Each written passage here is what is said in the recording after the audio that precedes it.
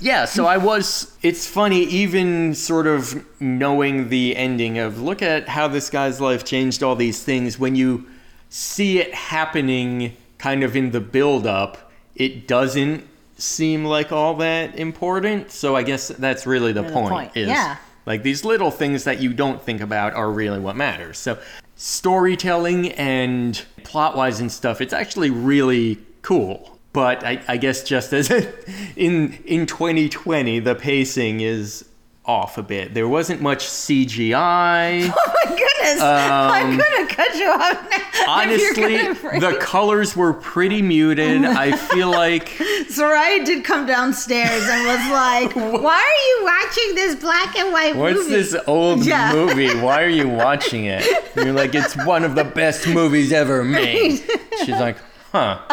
I walked upstairs again, which I don't blame her.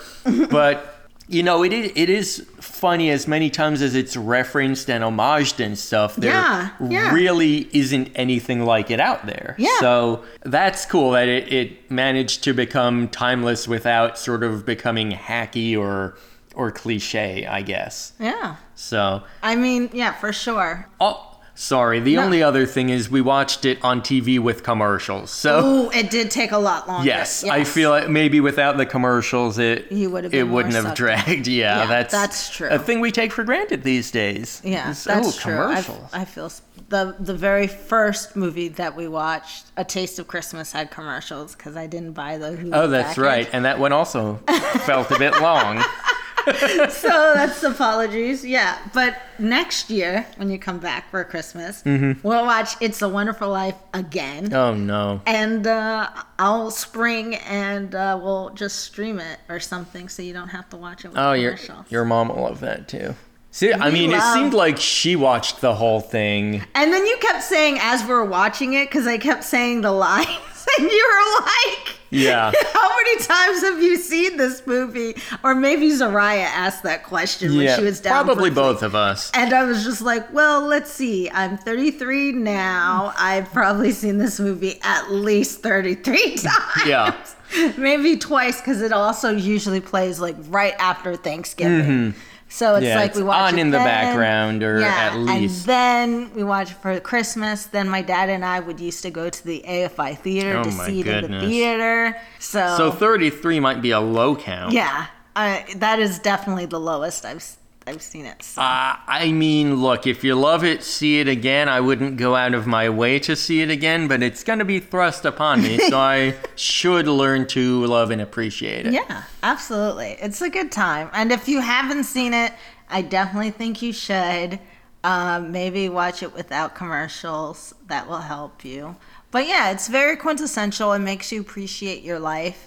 And I don't know if you know the background of this. I believe... I won't say it because I'm not sure if it's true, but I will say this, that the genesis of this was basically for people who couldn't go fight in World War II.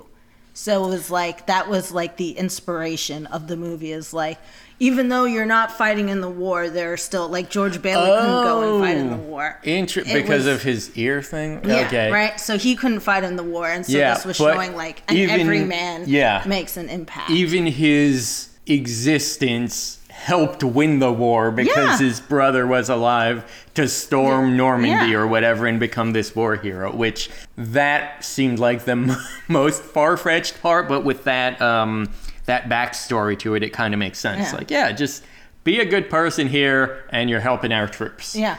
So cool. That actually, that checks out. I'll allow it. I'll suspend my disbelief for that. There you go. All right. So the last movie we watched on New Year's Eve. Yeah. Somehow this became so the of end. course, It's a Wonderful Life is the classic Christmas movie. Its tagline is actually the most loved Christmas film of all time, to now what I would say 2003, Love Actually. The most controversial Christmas movie of all time. It was not controversial until after it premiered, but it is a modern day classic, which then spawned off all these other horrible movies That's the thing, is if it had just been its own thing, it probably would be remembered kind of fondly, but it oh man, trope machine here. Wild casts, some hilarious stuff, some tragically sad stuff, and some just very strong, strange choices, which I love. We know that. There was a YouTube, there was an honest trailer thing that pretty much summed up a lot of it. So I feel like I don't need to be particularly clever about this, because people have been being clever about this bananas movie since it came out. How would you describe it? Or how does it describe it? Oh, even? yeah. If you haven't seen Love Actually, you don't know what it is. You need to figure it out. What is wrong with you? I say as someone who just saw it 3 weeks ago. Oh, okay. Love Actually follows the lives of 8 very different couples and dealing with their love lives in various loosely interrelated tales, all set during the frantic month before Christmas in London, England. It explores pretty much every kind of relationship you have. And you brought up the point which I never really thought of before, which was like, they thrust you into, they do tell 8 different stories in less than 2 hours or whatever it is, 2.5 hours. And you don't really there is no character development. You don't feel for the characters. But that was weird, because I've always felt like I have. And maybe it's not in the movie at all, but it's just very quickly you realize oh, this is going to be a story about a man who loses his wife and his love finding someone new, which it's not. Haha. It's about his not even his son, his adopted son from his wife's love story. And it's about the prime minister and what it's like being prime minister, and then finding love. Yeah, but it's finding love in your direct subordinate. It's, you're single and your, first grade, third grade kid falling in love with the pop star singer. They were 5th, 6th grade. Okay. Well, I don't know how kids... Maybe wasn't 6 years old. I don't know how kids work. And then a perfect relationship that has some cheating in it for no real reason. And what's the other one? The other 3. Oh, the guy who's in love with his best friend's wife. Yep. But he's too socially awkward to have stopped or done anything. And in one of the first flash mobs, I want to say, in a wedding, possibly. Yes, which I told you as we were watching it. I was like, I've never thought about our wedding plans very much, but I've always wanted this. And you're like, what? And then, of course, it's the gospel singers coming up, and then the musicians popping out from the audience. Were those the musicians or the guests? Those were the musicians dressed up as guests. Okay, because I feel like that would be super weird if you're walking down the aisle and you're like, who are all these strangers? But it's even weirder if the guests all know musical instruments and smuggle them in themselves. So either way, you can't win. That's a strange situation. It's beautiful, and I want it. Yeah. Okay. And it's going to happen. That's fair, but if your best friend hires you to be the cameraman, maybe don't linger so hard on the wife, the bride, the whole time. That was weird. I would not want the camera, you being the cameraman during the wedding. Yeah. As I'm walking down the aisle. The best man is also the cameraman and also spends 90% focused on the bride. It was supposed to be sweet and maybe a little weird, but to me it looked a little sweet and super weird. And I don't know if that's a sign of the times or... No, it is weird. Everyone says it's okay, weird. Great. But that part with the musical intro is very cute. That and then, cute. Of course, the cue cards, which is just been played throughout now every time. Oh, yeah, every time. And that, I don't think I even recognized him until you said it. That was Rick Grimes from Walking Dead. I don't know why, out of all the people in this movie, Andrew Lincoln always gets oh my God, it's that creepy guy with the cue cards. Yeah. And the little kid from Game of Thrones, when he's not a weird getting killed ice kid, he's just an adorable little guy with Ewan McGregor with Taken getting ready to murder a bunch of terrorists if he gets captured. Liam Neeson, not Ewan McGregor. That was I was like, really what are you bad. talking Like, about? that was off by at least 2 decades. Yeah, Liam Neeson. Yeah, is the And what year was this? 2003, 2004. So this is coming off the heels of the Star Wars Episode 1, 2, and 3. We have... Yeah. Yeah. That's what you're talking about. Yeah, and Bill Nye's Billy Mack. That's actually one of my favorite stories, is the Billy Mack, which opens up with this Yes. drugged out, reformed rocker trying to like make a comeback, pseudo comeback. Yeah, and but then ends up also making a he comeback. does by acknowledging how stupid his Yeah. his comeback tour is, and his love story is with his manager, which I think is platonic. Yes, but it's platonic. it seemed like if this was done a decade later, they would totally be kissing. Just saying. And then you can't forget Colin Firth, which was another very weird one. Colin Firth, who gets cheated on and then goes to like the French countryside. Yeah. And his Portuguese housewife. And their love transcending language. And that's the most bonkers arc, because that's the only one where people are traveling across countries to see people they can't even communicate with. And then the whole town follows him and like cheers him up. And again, it's sweet, but it's bananas. Like, this is the most unbelievable thing since Snape cheated on, I don't know what she's been in. I'm sorry. I'm sorry. I don't know what you're talking about. Are you talking about Emma Thompson? Yes. Yes. What's she been in?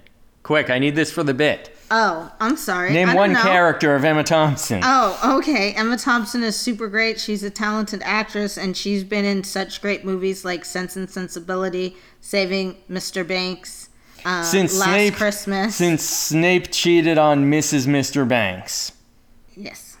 With Rowan Atkinson as a jewelry salesman. Oh, that was like so many of these scenes, as ridiculous as they are, was like, and I say this a lot, this must have been hilarious to shoot. And your favorite couple, I thought, was going to be the porn stand-ins. Yes, right?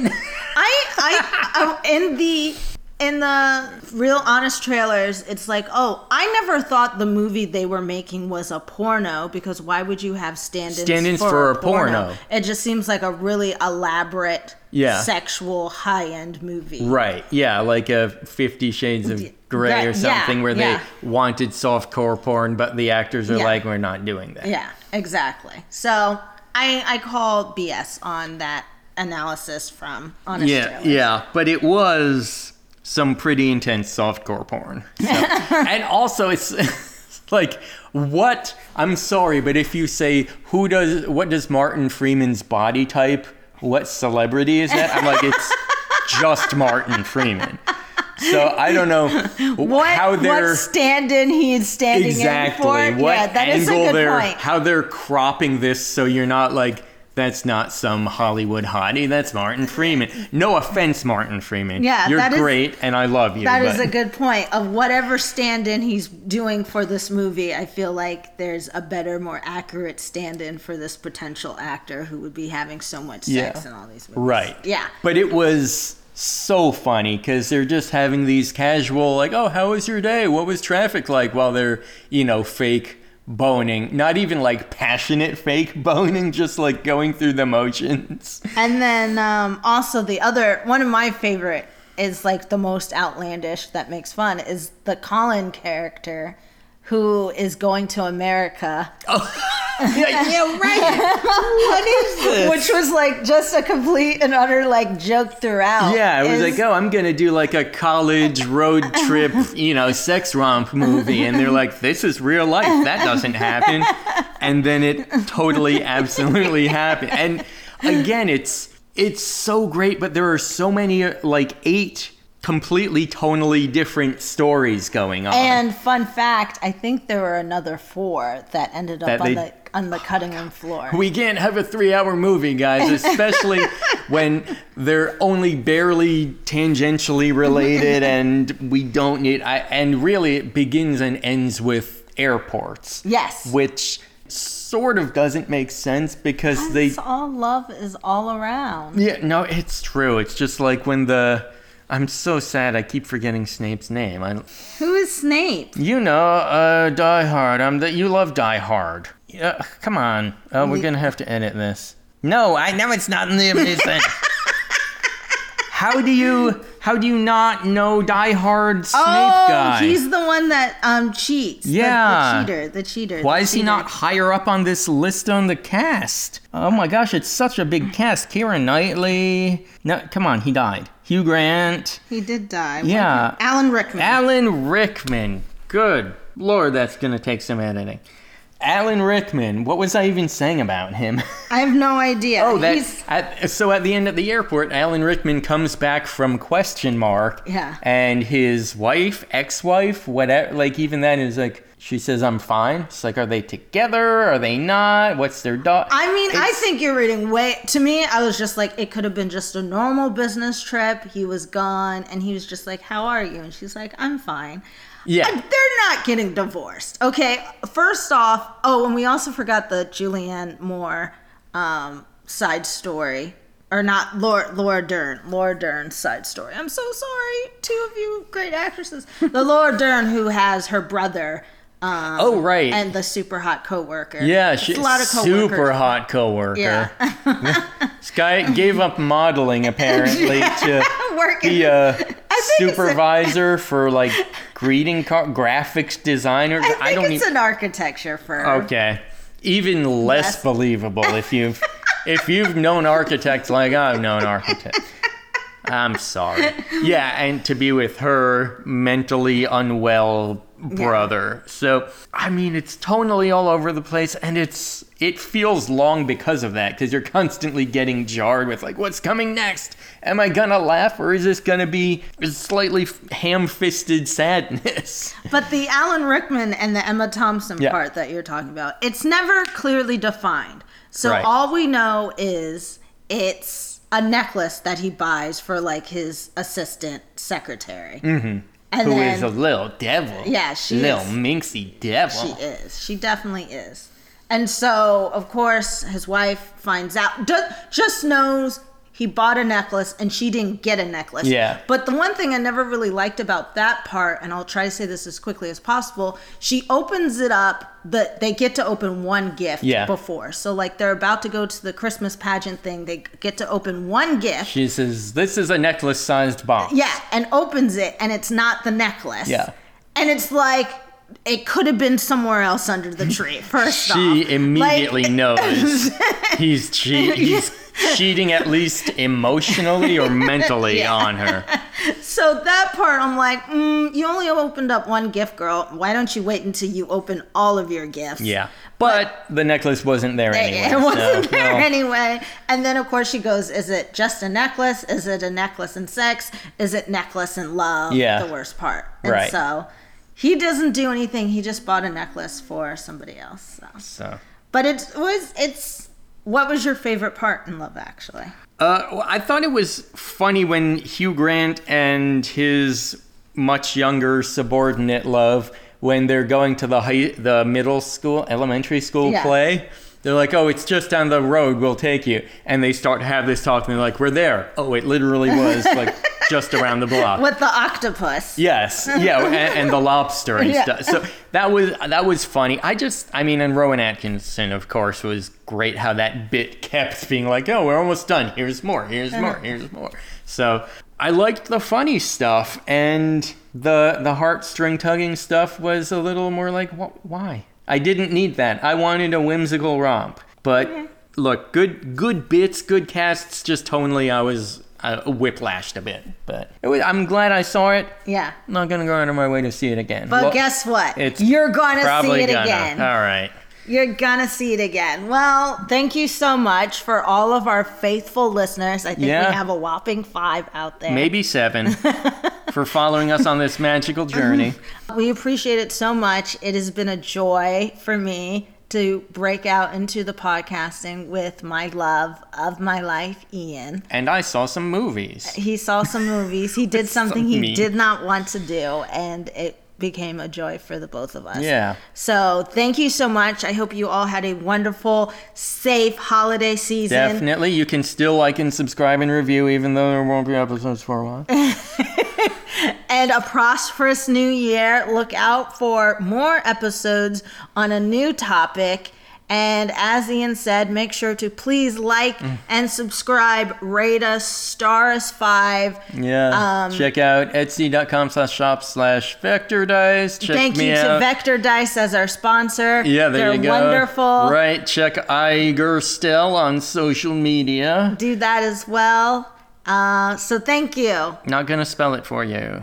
And then send us email at FeliciaandIanPodcast@gmail.com. Thank you so much, everyone. Bye.